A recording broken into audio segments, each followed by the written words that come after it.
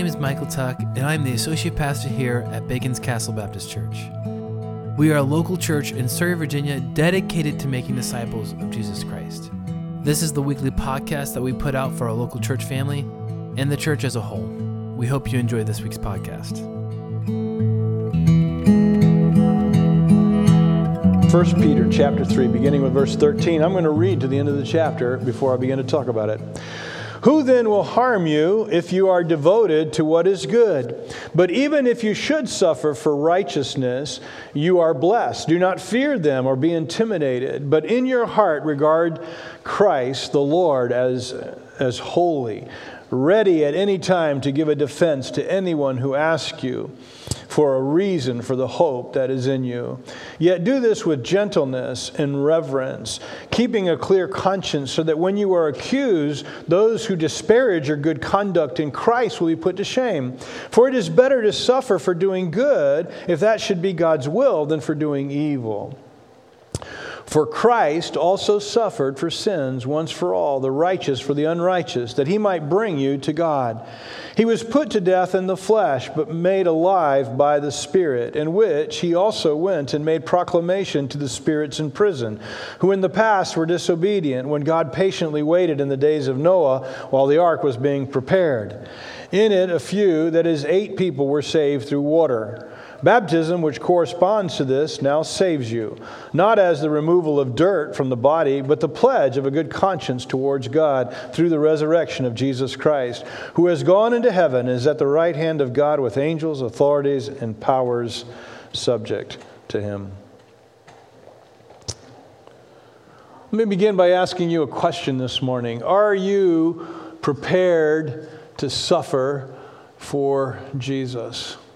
Now, even as I ask the question, I honestly believe it's an unanswerable question for us this morning. I don't think we really can answer that question until we find ourselves in the crucible of suffering, until we find ourselves in the crosshairs of being made to suffer. John Piper says it's a strange question to ask ourselves anyway. He notes Christianity was born in a world of totalitarianism. It was not a strange thing to be persecuted. What is strange historically is that we are not. Now, I've told you all that many times, that we as Americans for the last 300 years or so, we've lived in this bubble, this Christian bubble that has protected us. But for the first 300 years of the Christian church, they were part of the Roman Empire with absolutely no protection whatsoever. And to become a follower of Jesus was really to risk everything. Is there children's church? Are y'all going to say, sorry about that? Children's church, if you want to go to children's church. Sorry. I still got to get used to everything again. To become a follower of Jesus in the first few hundred years of the church, you risked everything to become a follower of Jesus. And that's true in many parts of the world still today. In fact, every week in my inbox comes a message from Voice of the Martyrs and the Open Doors Ministry. And I get this I haven't stopped it from coming because I don't want to stop it from coming, although it's just all the time. And in their emails, there are just story after story of believer who is beaten for Christ, lost their life for Christ, lost their job, lost everything because they followed Jesus. Let me just give you a couple of examples. On October 7th, Somaliland police announced at a press conference the arrest of a Christian couple. On October 5th, according to the police, the couple was arrested for being, and I quote, apostates and evangelists spreading Christianity. On October 7th, the pastor of Tawang Revival Church, Pastor Joseph Sengi, was arrested by the police in Tawang for allegedly constructing an illegal church. He was released on bail, but that controversy still continues. According to the Morning Star News, radical Fulani militants have killed multiple Christians in Nigeria's Plateau and Kudana states. Among the victims were a 6-year-old Christian boy. On September 28th in the Miango district, Fulani militants killed 3 children. a 6-year-old boy named Emmanuel David. 4 days before that, they had killed 5 men, including a church leader from the Church of Christ in National. And I could go on. There's just story after story after story of believers who it cost them to follow Jesus. But I want to ask us again this morning, and again, it's rhetorical, and I'm not even sure we can honestly answer it, but are you prepared to really suffer for following Jesus? I'm asking the question because, not that I think in our lifetime we will be called to suffer for Jesus as Western believers, as many around the world are. I'm not saying that. But I do hope that just by asking the question, it might just plant a seed in the back of our heart, in the back of our mind, even that if I ever am called to suffer, how will I respond to that? Well, in our text this morning, Peter is going to switch gears a little bit and to talk about suffering. If you remember at the beginning of our study, we talked about how, Peter has a lot to say to these believers who are scattered all throughout what we would call Turkey today. And he's writing them, but as he instructs them and gives them hope, etc., this is called the Epistle of Hope. As he gives them hope, there's also underlying all of this truth that we're going to have to suffer. You're going to suffer as believers. So there's this interwoven theme of suffering all throughout the book of 1 Peter. So now Peter again turns his attention to suffering, even though he's talked about how we need to live this exemplary life so that people will see Christ in us. And remember, the one specific that he was noting in the last couple of weeks of our study anyway has been submission and how we're to submit to authorities. And then last week it was how do we submit within the context of the family. Before that, how we submit in the context of being a slave if we were a slave in that generation. We talked about business today. But now he changes gears. He's not talking about that anymore. He's talking about suffering. And as he begins to talk about suffering in the verses that follow, beginning in verse 13, he tells us that there's going to be 2 possibilities when it comes to suffering in this hostile world in which we live. Here's the first one. The first possibility is that we won't suffer at all. Verse 13, who then will harm you if you are devoted to what is good? Remember, he's been calling us to do what is good so that people will note it and see it and follow Jesus. He said, who's going to harm you if you're following good? And the rhetorical answer that he's obviously looking for is that no one. No one. If you're doing good in the sight of God and man, you should have absolutely nothing to fear. And again, for most of us as Western followers of Jesus, that's been true, isn't it? If we do right, we don't really have anything to fear from the government or anyone else, especially even following Jesus. We have nothing to fear if we play by the rules and we act a certain way. So on the one hand, we have this one possibility, we won't suffer. But then on the other hand, Peter says, here's a second possibility, but even if you should suffer for righteousness. So here's Peter's point. Yeah, we shouldn't have to suffer for doing what's right, but the chances are we're not guaranteed a trouble-free life, and so the chances are I may have to suffer for following Jesus or for doing what's right. Let's think back a little bit. Jesus told us this, didn't he? He said, a follower of his own followers, he said, you're going to have tribulation. In fact, Jesus warned those early followers of his that they would be persecuted and that they would be put on trial and all kinds of things like that in the early days. And of course, that's been continuing since the last 2 millennia. It's been continuing for the followers of Jesus that they have suffered. So 2 possibilities. We won't suffer, but then that we might. If we do suffer, how do we respond to that? How do I live through that suffering? And so in the next few verses, Peter's really clear, and he's going to give us some helps. So when you're called on to suffer for Christ, and if I might even add, even if you're not called on to suffer for Christ, but you're called on to suffer just as a follower of Jesus, how do I handle that suffering? How do I tackle it? How do I walk my way through the suffering and be faithful? Well, Peter's going to give us 5 really clear responses to the suffering that this is how he wants us to respond. So let me dive in. Here's the first one. He says, think future with hope. Look at verse 14 again. But even if you should suffer for righteousness, you are blessed. You are blessed. It's the same Greek word that Jesus used when he told us on the Sermon on the Mount. He said, blessed are those who are persecuted because of righteousness, for theirs is the kingdom of heaven. So great is your reward. Think future, he says, with hope. If you're in the middle of suffering, don't just put your eyes on the suffering in that moment. Look past the suffering. Look past the suffering to the future. And in the future, you will receive God's blessing. In the future, you will receive reward. In the future, you will be blessed because you have suffered. Now, let me be honest. Let's all be honest, right? That doesn't remove the hurt of suffering. It doesn't remove how painful suffering can be. But what it does do is it gives us hope that fortifies us to remain faithful to Jesus even when we're suffering. So think future with hope. Second thing he says is fight fear with faith. He says in verse 14 again, do not fear them or be intimidated by them. Now, literally what Peter says is this: don't fear what they fear. Don't fear what they fear. That's been translated, don't be intimidated. Don't fear them, don't be intimidated. But it literally says, don't fear what they fear. I wish it had been translated literally, because I think Peter's saying, don't fear what people fear. Do you know what people fear? Here's what they fear. They fear dying. They fear death.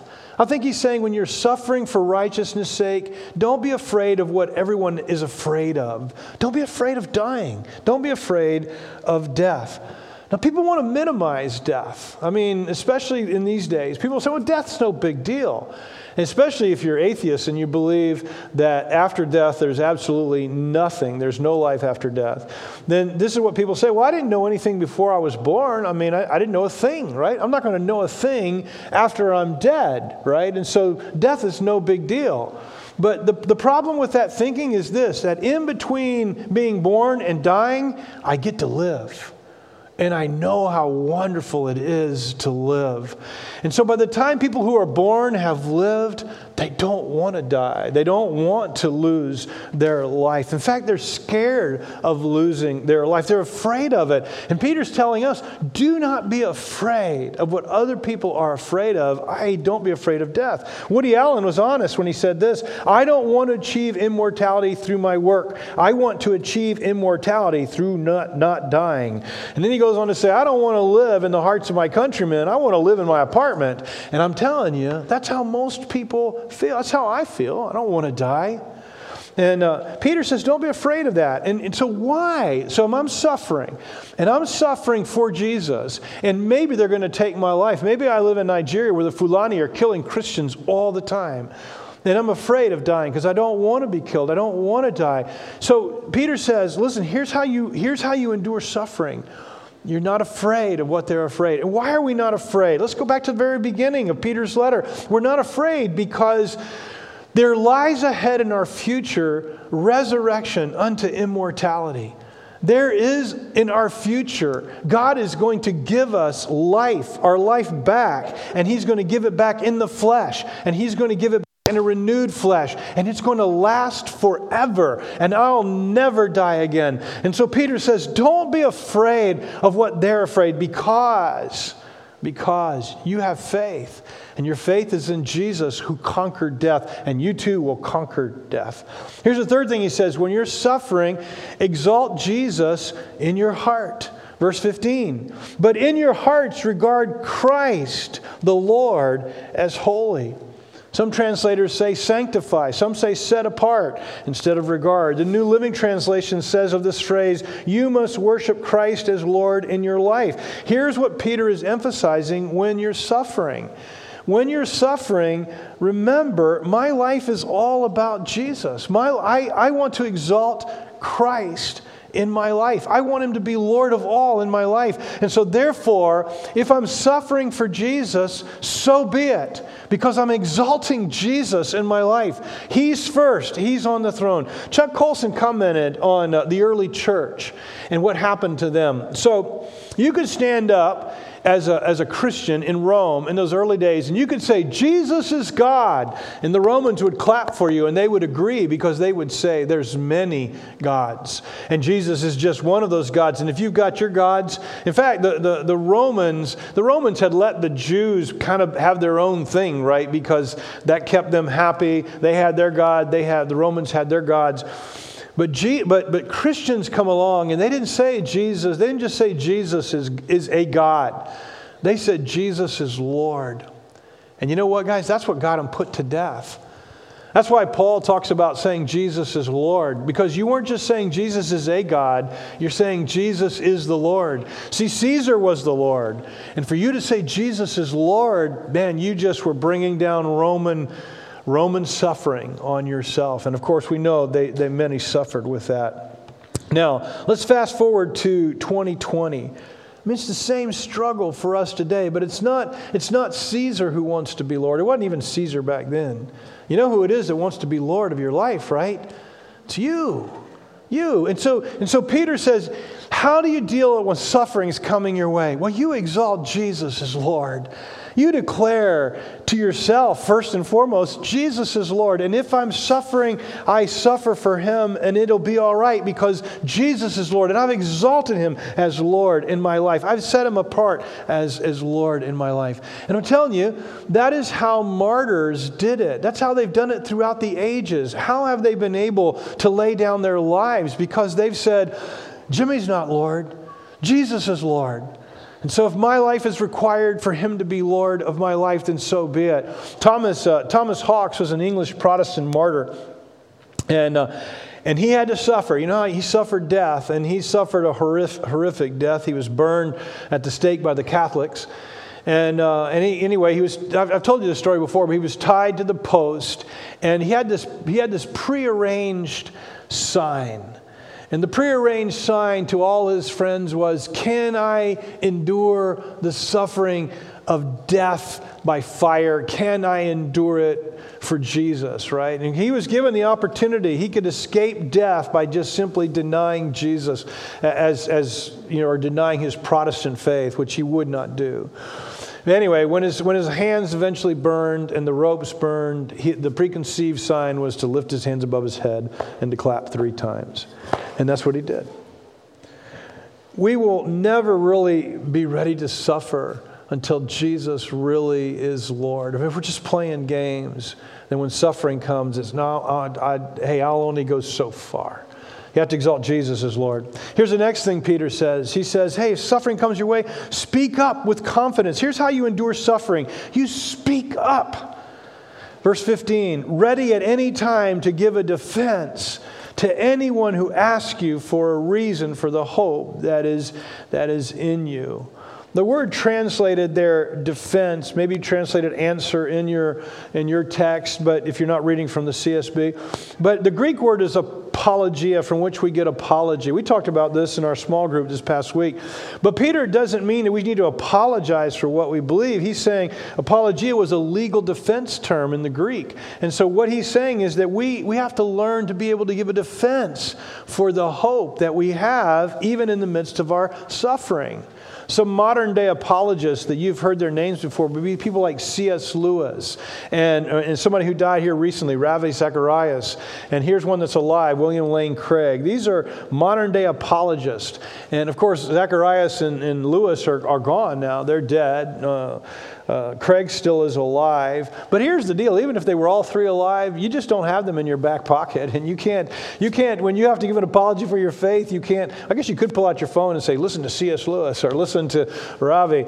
But, most of the time you're on your own. And so Peter's saying when you're suffering, you need to learn to be able to give your own defense of the hope that is within you, of this hope that you have, why you're suffering. You need to be telling the people causing your suffering, this is why I have this hope.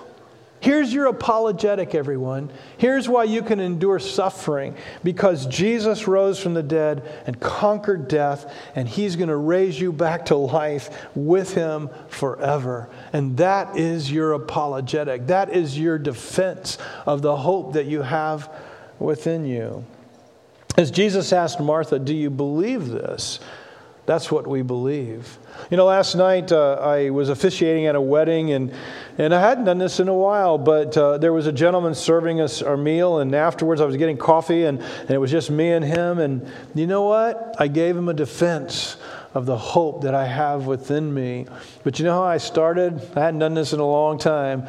I talked about my suffering. I talked about, no, not my suffering for Jesus, but just my suffering. I talked about that, and I told him why I had hope for the future.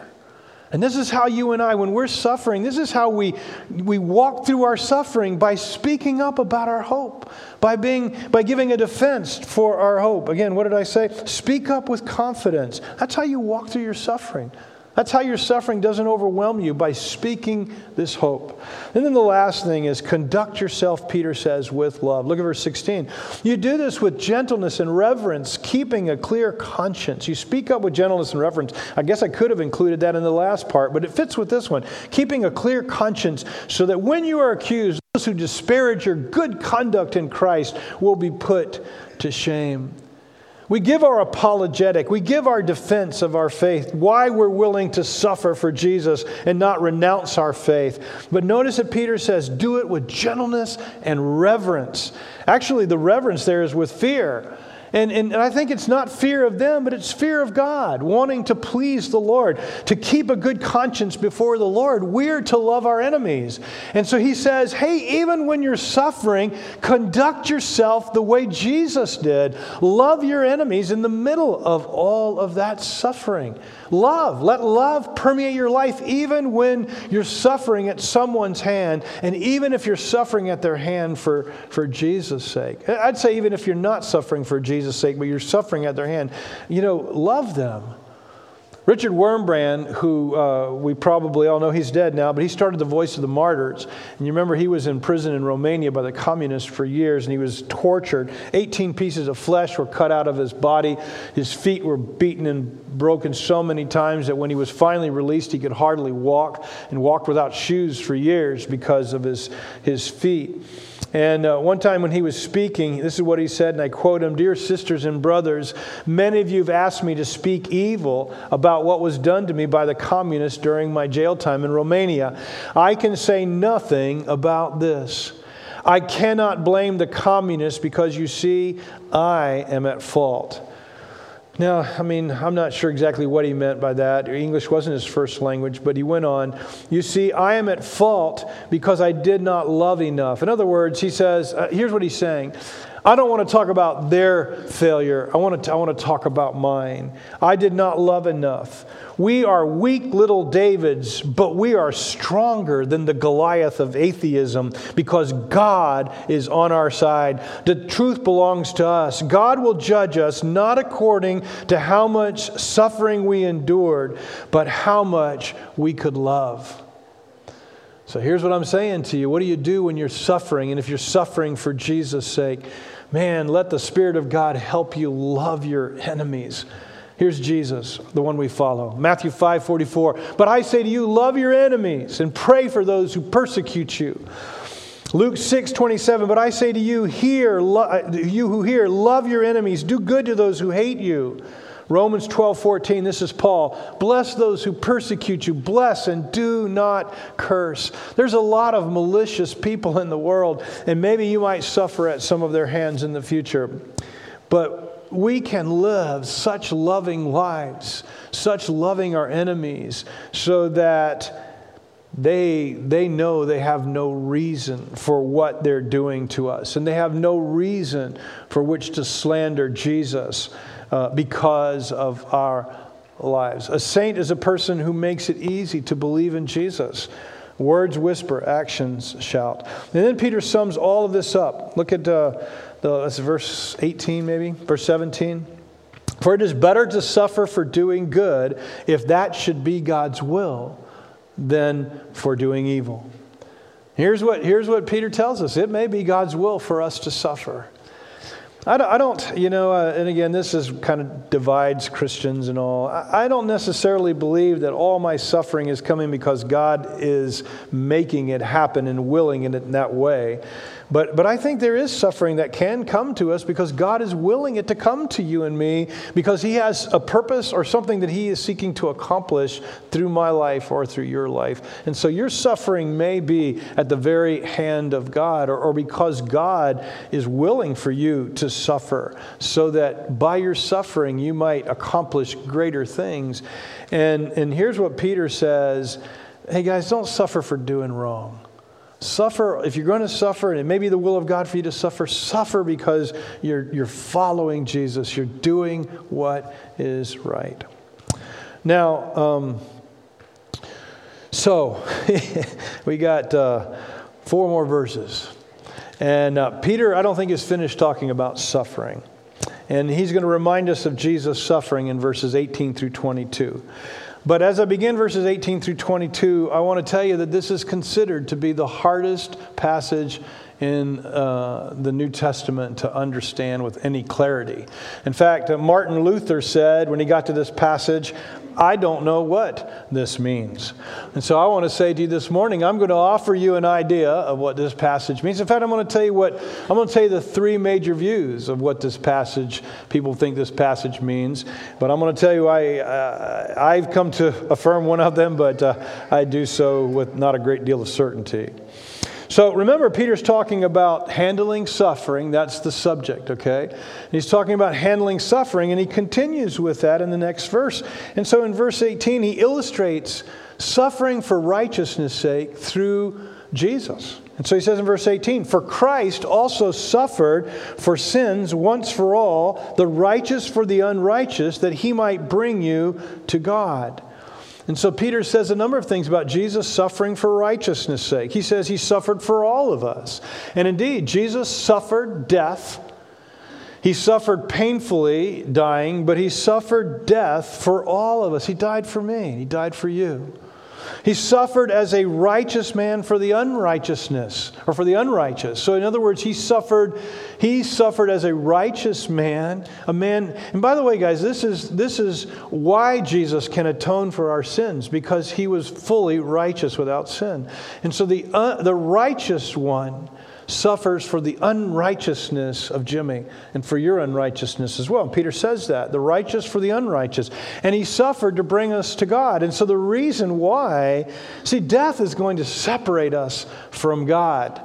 I'm just going to leave it at that. Death is going to separate us from God. Jesus died so that we can actually have life with God forever. So he suffered to bring us to God.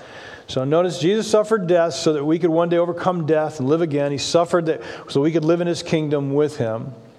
So let me go back to reading the text again. He was put to death in the flesh, and Jesus was put to death in his humanity, but made alive by the Spirit, in which he also went and made proclamation to the spirits in prison, who in the past were disobedient when God patiently waited in the days of Noah while the ark was being prepared. In it, a few, that is 8 people, were saved through water. All right, what does that mean? All right, and this is where interpretations just veer all over the place. But I'm going to share with you 3 primary ones, and they're nuanced by different people. But here's the first way of understanding that. People say that between the death of Jesus and his resurrection, Jesus as a spirit went to Hades, and all the spirits of people without faith were there in Hades, and he went and preached there to the spirits of the men and women who had died prior to Noah or during Noah's day. And he either preached, here's a nuance, he either preached the gospel to them so that they might be saved, or he preached to them that he had victory over sin and they missed the boat. You know, when I wrote that wasn't meant to be a pun, but it's kind of a pun. They missed the boat. You get it? They missed the ark, right? So he was preaching there, if you would, to tell them they missed the boat. And now there's a few problems with this viewpoint. Let me tell you what they might be or what you might have already seen. So one of the problems is, if this is teaching us that people can be saved after they've died, this is the only place that it teaches that. And so to build a doctrine that Jesus went to preach to people so they could be saved after they had died is probably not the wisest of things to do. Here's another problem, I think. If Jesus is merely proclaiming his victory over death and that they missed the boat, then that's sort of like, what's the point? Is Jesus just going to gloat over them? I mean, they're already spirits suffering somewhere, right? And so they already know they missed the boat. So is he going just to gloat over them? That doesn't seem all that feasible either. Why? Here's a third problem. Why is Jesus just preaching to the contemporaries of Noah? You know, there's a lot of people that have died after Noah all the way to this point. Not to talk about all the people that died since Jesus was on the earth. Why is Jesus just preaching to the contemporaries of Noah? That's another problem. But the fourth problem is the biggest in my mind, is how does this have anything to do with the suffering theme that Peter is developing? How is this helping the sufferers in Peter's day? What is he saying? Because he's trying to help them. He's trying to tell them, when you suffer, here's how you deal with it. And remember, Jesus suffered like you, the righteous for the unrighteous. So how does this help illustrate that? But that's one way people have viewed this text. Another one people have said, is that Jesus went and preached in between his death and his resurrection. He went and preached to the spirits in prison, and spirits here doesn't mean people, because spirits is probably never a term really used of people in this sense. So it's really, he went and preached to disobedient angels. So in between Jesus dying and resurrecting, he went and preached to angels. And he went and preached to the angels that were at work prior to the flood, the Noahic flood. If you'll remember back in the early verses in Genesis, there's another controversial passage there about the sons of God having sex with the sons of men. And some people think those are angels that are having sex with men. Others think there's another interpretation of that. But people who hold to that usually tend to say, well, this is Jesus going to preach to those spirits who did that atrocious thing back in Genesis chapter 5, I think it is. So, again, there's some problems with this. For instance, if Jesus is preaching to those angels, what's the purpose? Is he preaching for them to be saved? And there's no sense in which angels are ever saved in the Bible. In fact, Hebrews chapter 2, verse 16 says that salvation, or eternal life, has to do with us as mortal creatures, as human creatures. Jude chapter 6 says that disobedient angels are kept in everlasting chains awaiting judgment. So there doesn't seem to be redemption for the angels. But even if it's not about redemption, so what's the point then again with regard to just proclaiming victory to those particular angels? Why would Jesus do that? But then again, the biggest problem for me is, if you're going to understand the verses in that way, what does it have to do with suffering? How is it illustrating that you are blessed if you suffer for Jesus' sake? So that doesn't fit either in my mind. I previously leaned towards Jesus going and proclaiming victory to people back in Noah's day, but I no longer hold to that. So I want to share with you what I believe the text is saying. And from the onset, I want to tell you that this interpretation has its own problems, okay? And the main one is the spirits in prison. That doesn't seem to be a way of speaking about people who are living and who are captured by their unbelief or whatever, but I'm going to suggest that's what it is. So let's go back to the theme of the day that Peter is developing here. He's developing the idea, when you suffer for righteous sake, I mean, how do you deal with that? Why should you endure when you're suffering? That seems to be the theme. And I think that what Peter is teaching here kind of actually fits in that flow. So here's how this interpretation goes. Jesus suffered, the righteous for the unrighteous, but so did Noah. The scriptures declare that Noah was a preacher of righteousness for 120 years. And so during the time that he's building the ark, he's being ridiculed. He's being made fun of. He's most likely being ostracized. But the Bible says that during that 120 years, he's preaching righteousness to the people of his day. Day after day, month after month, for year after year, for 120 years, Noah and his family built this large boat that would have made no sense. There's no rain prior to this. He would have been ridiculed, etc. So I want to suggest to you that who Peter's talking about here is he's talking about Noah. And he's talking about Jesus preaching through the person of the Holy Spirit, through the person of Noah. And so Noah is preaching to his own contemporaries in that day. And even though he's preaching to his contemporaries in that day, only 8 people would believe. And only 8 people would be rescued from the flood through the water. So let's go walk back through the verses and let me see if I can walk you through them, how this interpret. I didn't make this up, by the way. I'm following what others have said, but I think this makes the most sense to me. So let me walk you through the verses. Jesus was put to death in the flesh, but made alive by the Spirit. And by the way, some of your translations may say in the Spirit if you're not reading a CSB. So this is part of the problem with this text. Depending on the translators, they can translate he was made alive in the Spirit, right? Which would assume his spirit was dead at some point, which most Western Christians don't believe the Spirit can ever die. But it can also be translated by the Spirit. So I think by the Spirit is probably the better translation. He was put to death, Jesus was put to death in the flesh as a person, but made alive by the Spirit. Jesus was made alive by the Holy Spirit. If we go to the book of Acts chapter 2, it says, Peter says, God has raised this Jesus. We are all witnesses of this. So verse 19 then continues, in which he also went. And here we have it again in verse 19. Verse 19 can be translated by which or in which, either one, right? I kind of like by which because it fits with what I'm telling you. But in which he, that is Jesus, also went and made proclamation to the spirits in prison, who in the past were disobedient when God patiently waited in the days of Noah while the ark was being prepared. Let me read that again and just add some words. In which Jesus, by the Holy Spirit, went and made proclamation to the spirits and to the people of Noah's day through Noah in the past who were disobedient when God patiently waited in the days of Noah while the ark was being prepared. In it, a few, that is 8 people, were saved through the water by the ark, in other words. The same Spirit that raised Jesus from the dead is also preaching through Noah to the people of Noah's day. And Noah's people, or people in Noah's day, they were suppressing the truth and choosing disobedience. I submit to you that I get it. It's hard, but it's hard any way you look at it.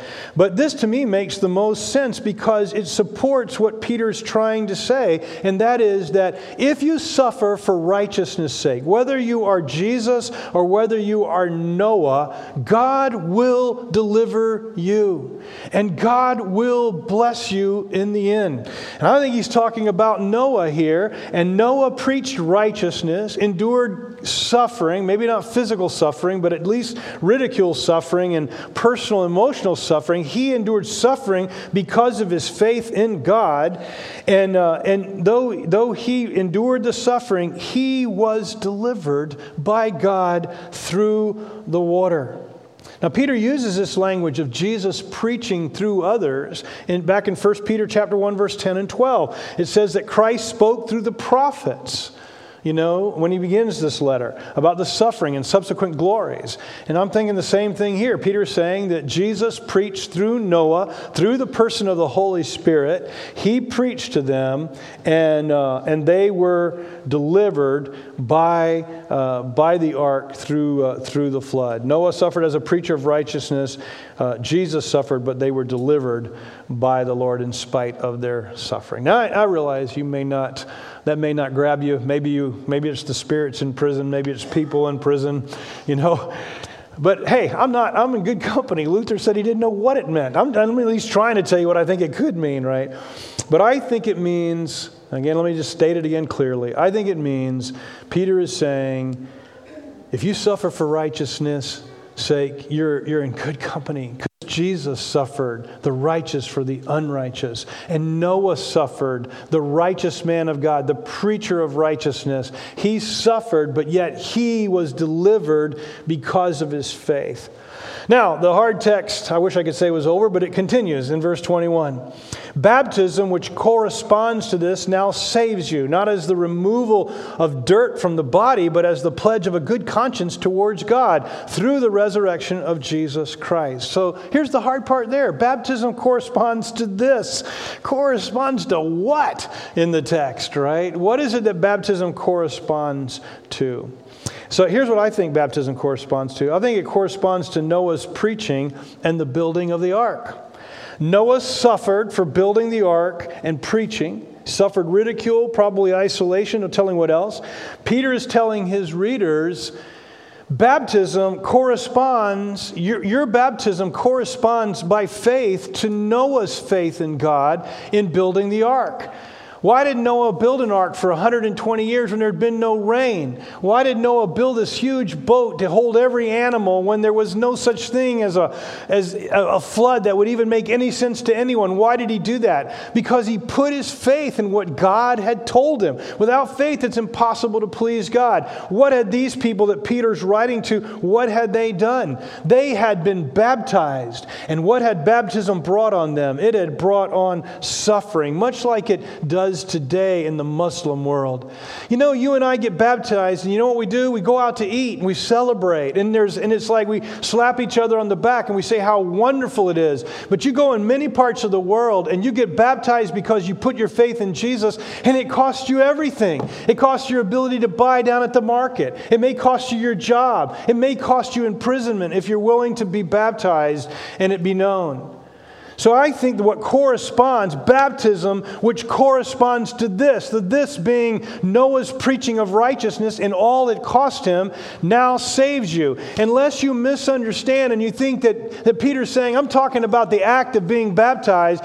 He says, I'm not talking about the act, the removal of dirt, getting wet in the water. I'm not talking about that. I'm talking about your pledge of a good conscience towards God through the resurrection of Jesus Christ. Why do we get baptized? Because we believe in Jesus.